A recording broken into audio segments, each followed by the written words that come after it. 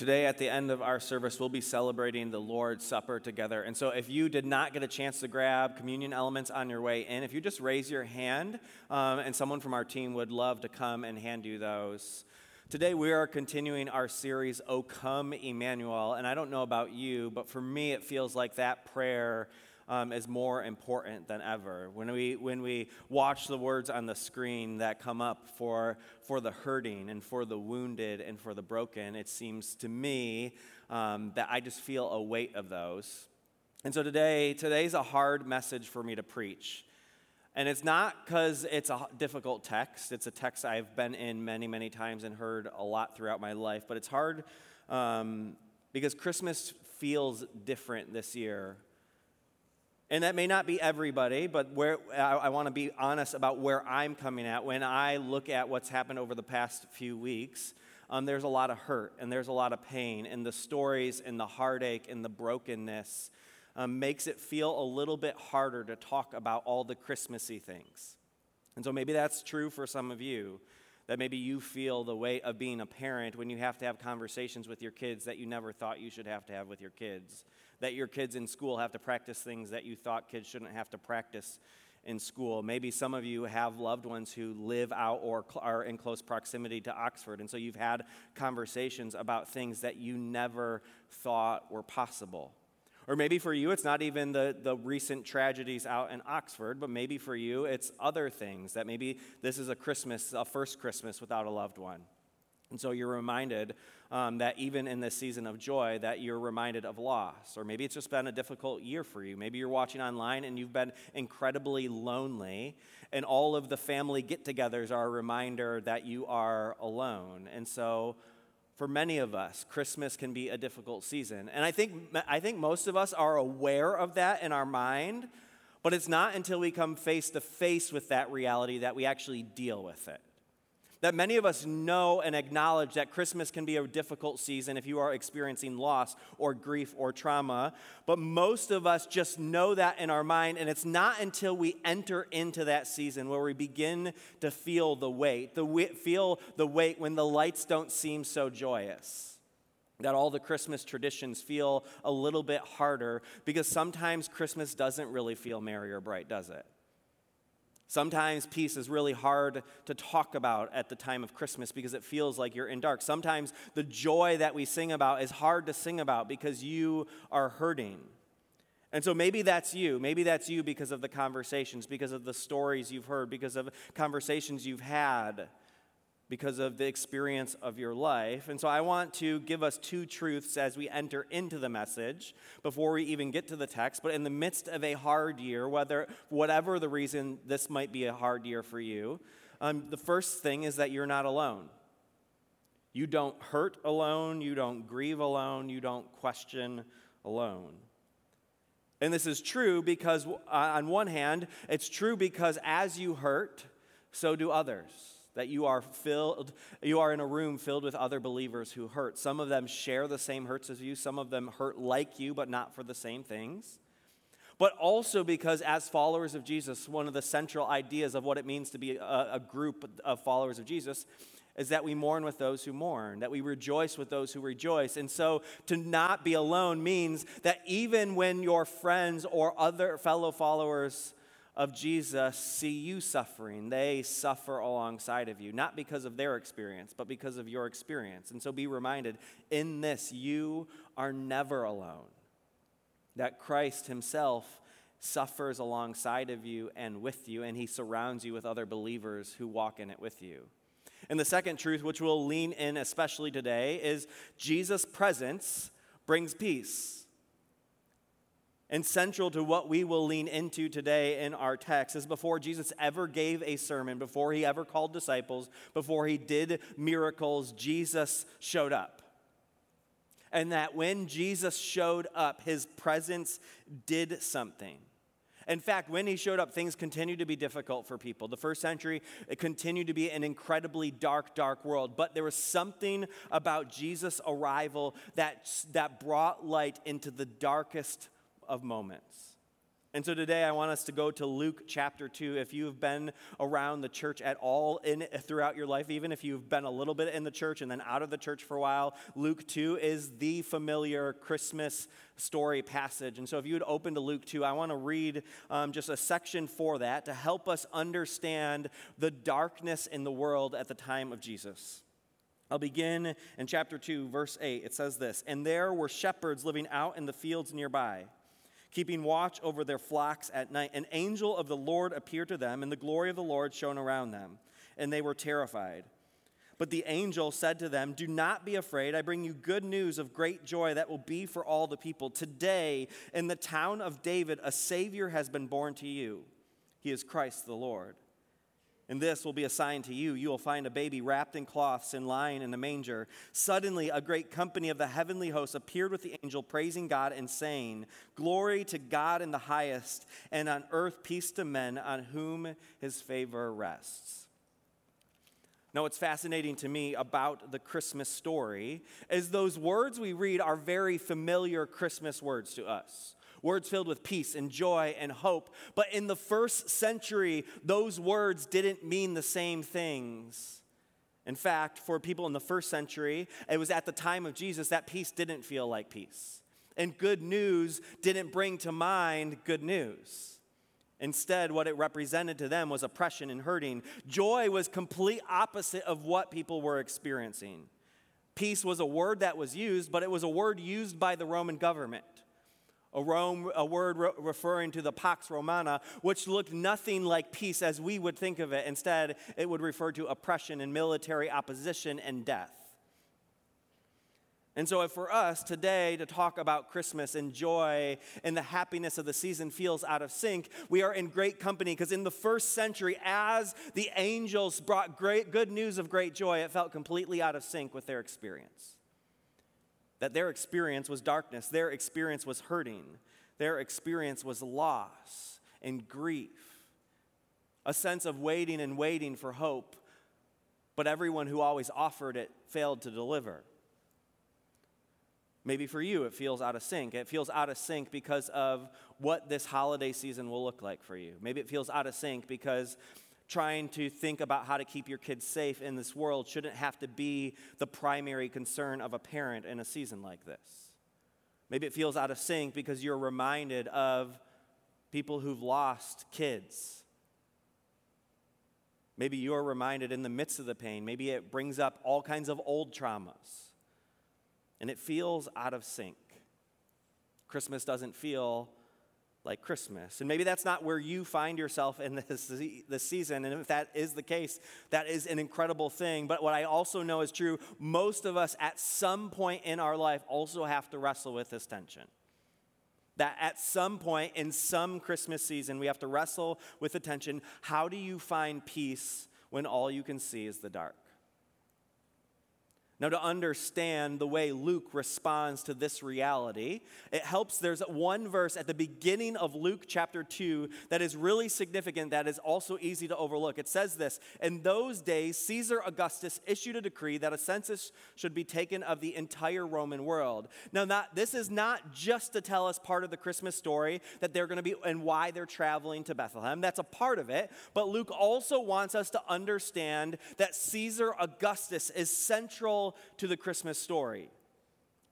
And this is significant because Caesar Augustus' reign was actually considered to be an era of peace. He was celebrated and honored as the one who would bring peace to the entire world. The problem, though, is if you're alive at the first century, at the time of the birth of Jesus, and you are told that Caesar brings peace to the entire world, most likely what you experienced was not peace to the entire world. You experience the opposite. You experience your family not being able to provide for themselves. You experience the death of loved ones. You experience military opposition. And so if you were in power with Caesar or Herod, then you were good. But if you were everybody else, the shepherds, the peasants, if you were Jewish, peace from Rome was never peaceful. And so when Luke says, "In those days, Caesar Augustus," he's reminding people of the world at the time of Jesus, a world when people, instead of experiencing peace, they experienced it as military might. When they were told about peace, they experienced it as innocent children dying. And so for them, when they hear words like good news and great joy and peace, it takes on a different significance. Because they were always hearing about the good news of Caesar, and it never felt like good news. And they were being told about great joy that would come to them, and it never came. They were told about a peace that would come, but the peace looked like bloodshed. These words take on new significance in the time of Caesar and Herod.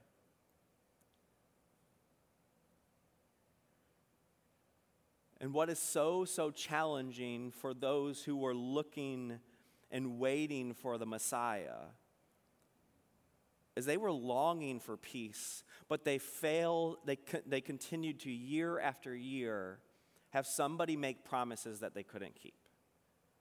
Somebody would promise to them hope, and they wouldn't get it. Somebody would promise to them peace, and it wouldn't ever come. Somebody would promise to be the Savior, and he wasn't the Savior.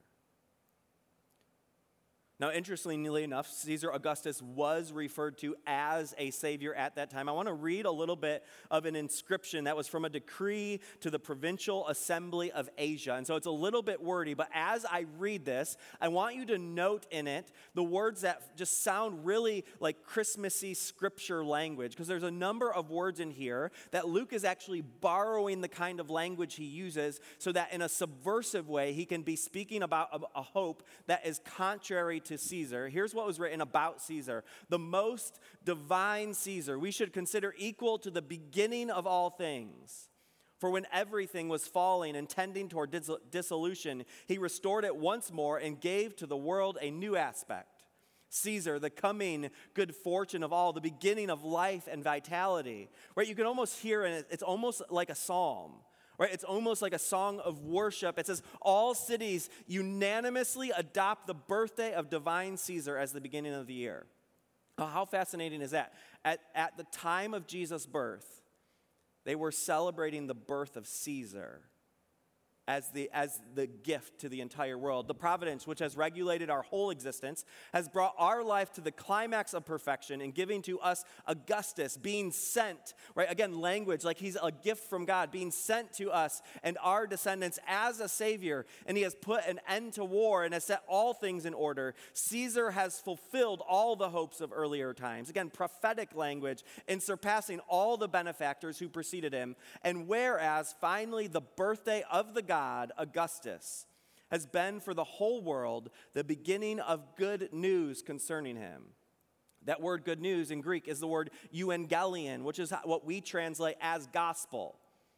Right? This is the language that is being used to describe Caesar and how they would celebrate his birth and the hope that he would bring in the first century. And so in the first century, as you begin to hear about this baby has been born, and it's using the same language, there are some immediate things that Luke wants to contradict that Caesar offered, but that Jesus truly offers. Even Herod himself fits into the Christmas story in a very similar fashion. Herod, in the gospel according to Matthew, is building his own kingdom, and his kingdom is built to give worship and glory to Caesar. Yet it's the birth of Jesus that threatens Herod's kingdom, which leads to Herod then saying anybody who is under the age of 2 should be killed. Right? Again, so bloodshed is the response to the threatening of Caesar's kingdom and his reign and his rule that supposedly was bringing peace to the entire world. See, Luke knows exactly what he's doing when he tells us the Christmas story. And it's subtle if you're unfamiliar with the first century world, but he does it intentionally to bring hope into the midst of a world that seemed like it was hopeless. To offer light in the midst of the darkness, because Jesus arrives when good news isn't very good and peace isn't very peaceful. It's in that moment when Jesus shows up.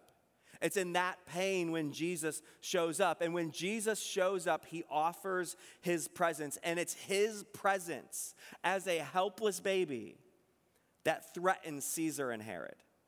That the response is their kingdoms are threatened, and their kingdoms, which had wealth and power and armies, when they failed to deliver in giving people peace, a baby in a manger, offered what no one else could. And so then that's when Luke uses this kind of language when he says, well, do not be afraid. And I bring you good news, right? Notice, this is the same language that was used for Caesar. I bring you good news that will cause great joy for all the people. Again, very intentional. Today in the town of David, a Savior has been born to you. He's the Messiah, the Lord. One of the first creeds of the Christian church was Jesus is Lord. That was a statement against Caesar. This will be a sign to you. You'll find a baby wrapped in cloths and lying in a manger.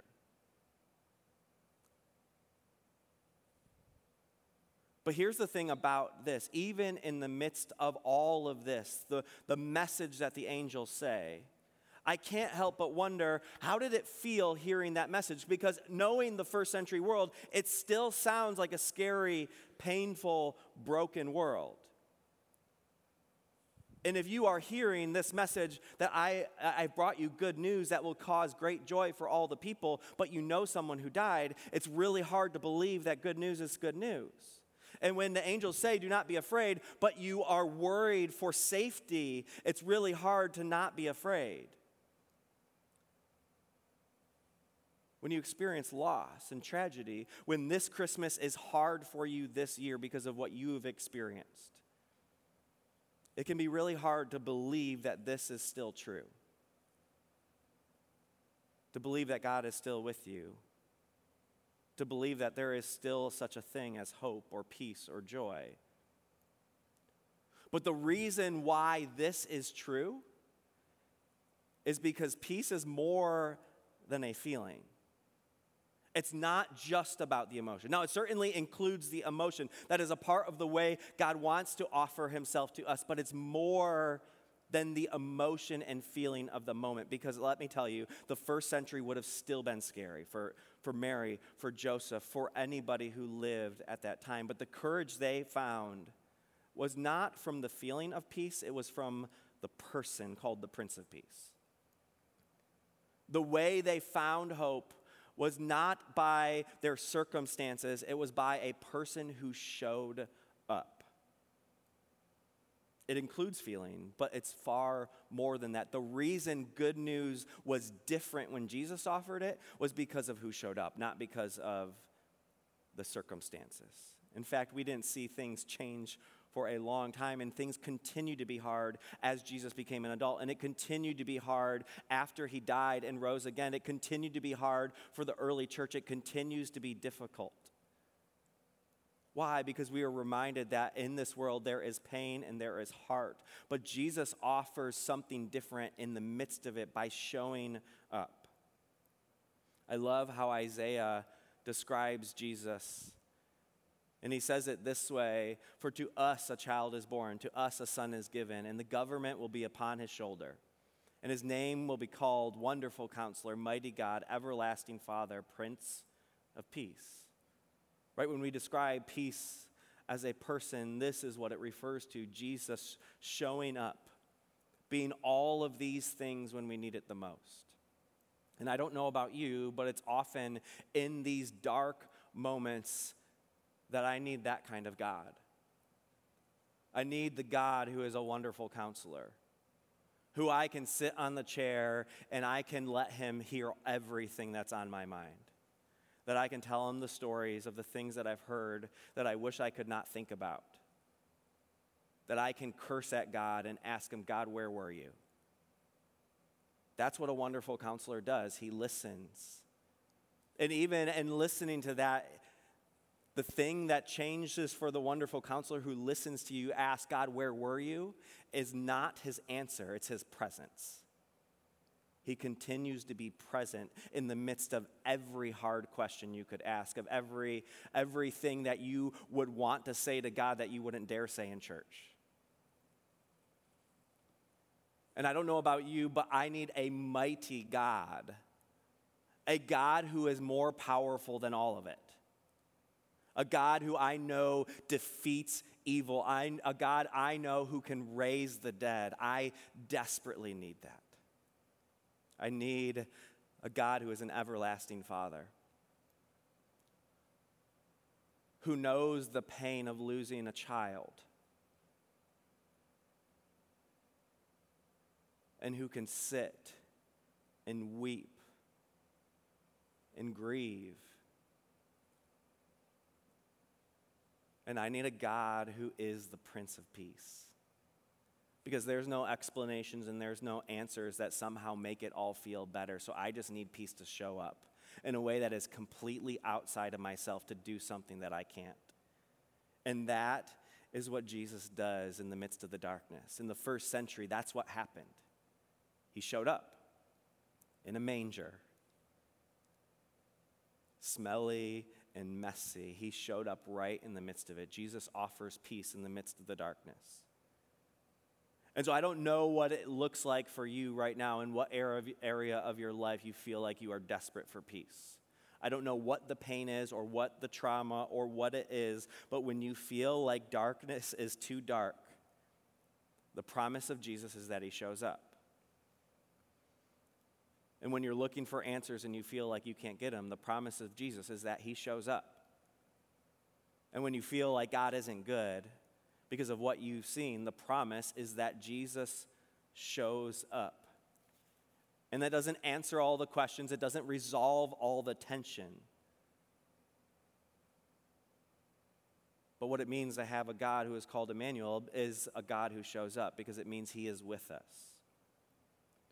And so the question I have then is, what do we do as followers of Jesus? If that's the reality of our world, that there continues to be darkness, how do we bring light to the darkness?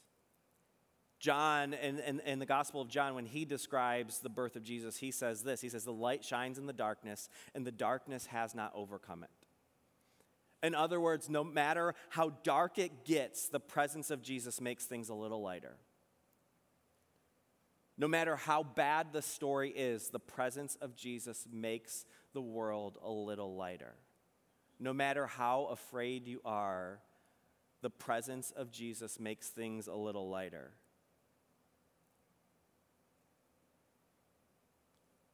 That by showing up, Jesus brings light into whatever the dark places in your life are. And as followers of Jesus, he invites us to be a part of that. An incredible privilege, and also one of the most difficult privileges that you will have as a follower of Jesus. To be the light in somebody else's darkness. A privilege that most of us would never want, but also one of the most valuable gifts that you can offer to another person is being a light in the darkness. That's why Matthew in chapter 5 describes describes what we are as the church by saying, you are the light of the world. A city that is set on a hill cannot be hidden. It's what we do. We show up.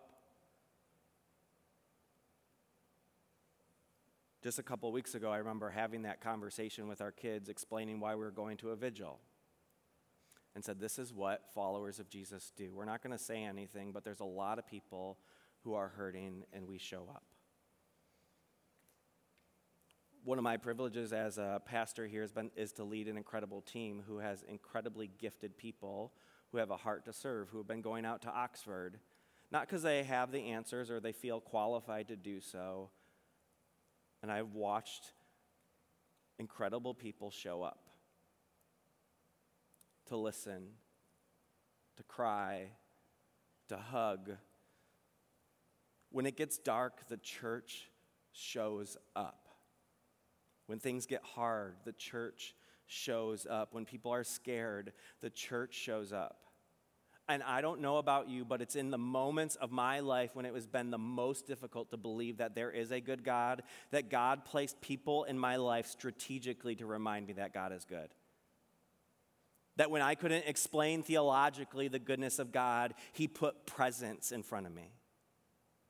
Somebody else in the flesh that could be a reminder that God is here, that God is with me. And I believe it's in those moments that God is bringing his light to the darkest of places. Recently, I was talking to our Next Gen team about just the gift of presence. And there's an author and rabbi by the name of Edwin Friedman who described what we offer this way. In his book, he describes leadership in an anxious world, which none of us would argue that that is our world. And in an anxious world, people tend to be hyper-reactive. They tend to form tribes and herd really quickly. They look for quick solutions to everything.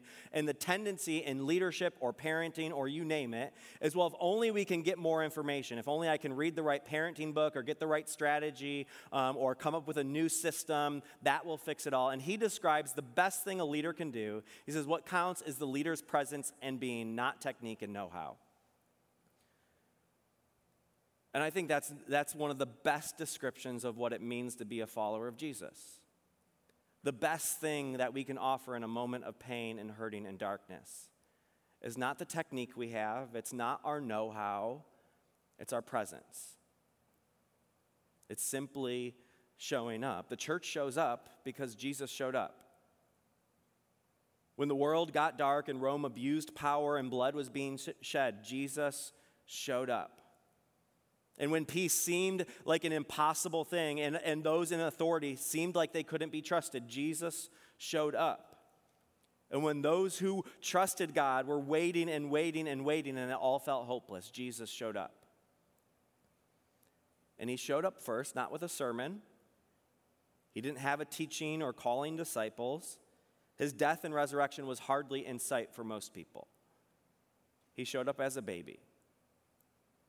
He showed up helpless. But somehow it was that presence that changed everything. And it's in the dark moments that many of you will feel incredibly helpless.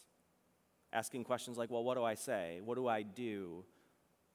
Am I prepared for this moment? But know this, when you show up helpless, you show up the same way Jesus did. Jesus showed up as a baby, helpless, and it was his presence alone that had the power to offer peace. And you, as a follower of Jesus, when you show up helpless, you offer that same power because the light of Jesus lives in you. And so you show up not with words or know-how, but with the presence of Christ. And that presence is offering to a person the Prince of Peace. As we end, we are going to take a moment to prepare ourselves to celebrate the Lord's Supper. But before I begin to pray, I also want to make known a need for you guys. We all show up in different ways, and some of us show up in ways in conversation. Some of us are using our gifts and experience to do it. Some of us show up financially. And so one of the things that I know is a need out in Oxford is there are a lot of kids who really need counseling. And so in conversations, one of the things that we keep hearing, and if any of you have ever looked for a counselor, you know that insurance and all of those things can be really, really difficult to do so. And that is a major barrier for a number of people. There are several counselors in our church who would love to help students. We also know those students, as they are trying to find counselors and get into referrals, in the midst of a shortage already on counseling, finances is a barrier. And so I would love for you to be able to give to support that.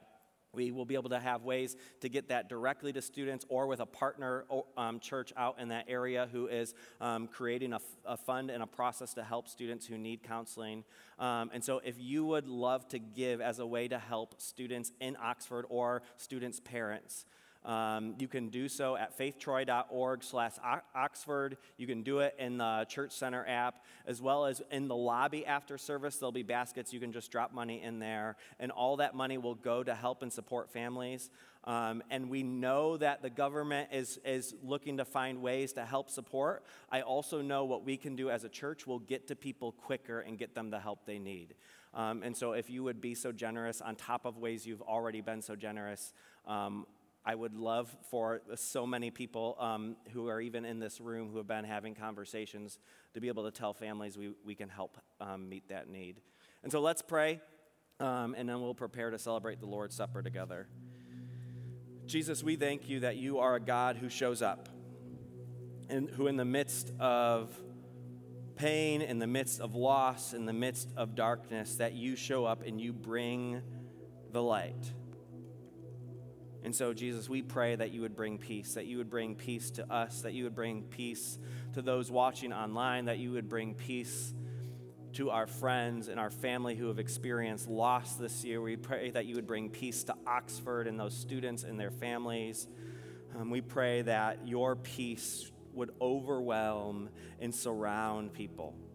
We pray that as the church, we would be a church that shows up. And that by showing up, that we would offer your presence to the people around us. And Jesus, as we prepare to celebrate your presence in bread and wine and in the body and blood, we pray that you would bring to mind areas of sin, areas in our life where we have fallen short. We pray that we would confess those to you and that you would remind us of those so that we would hear your words and your promise.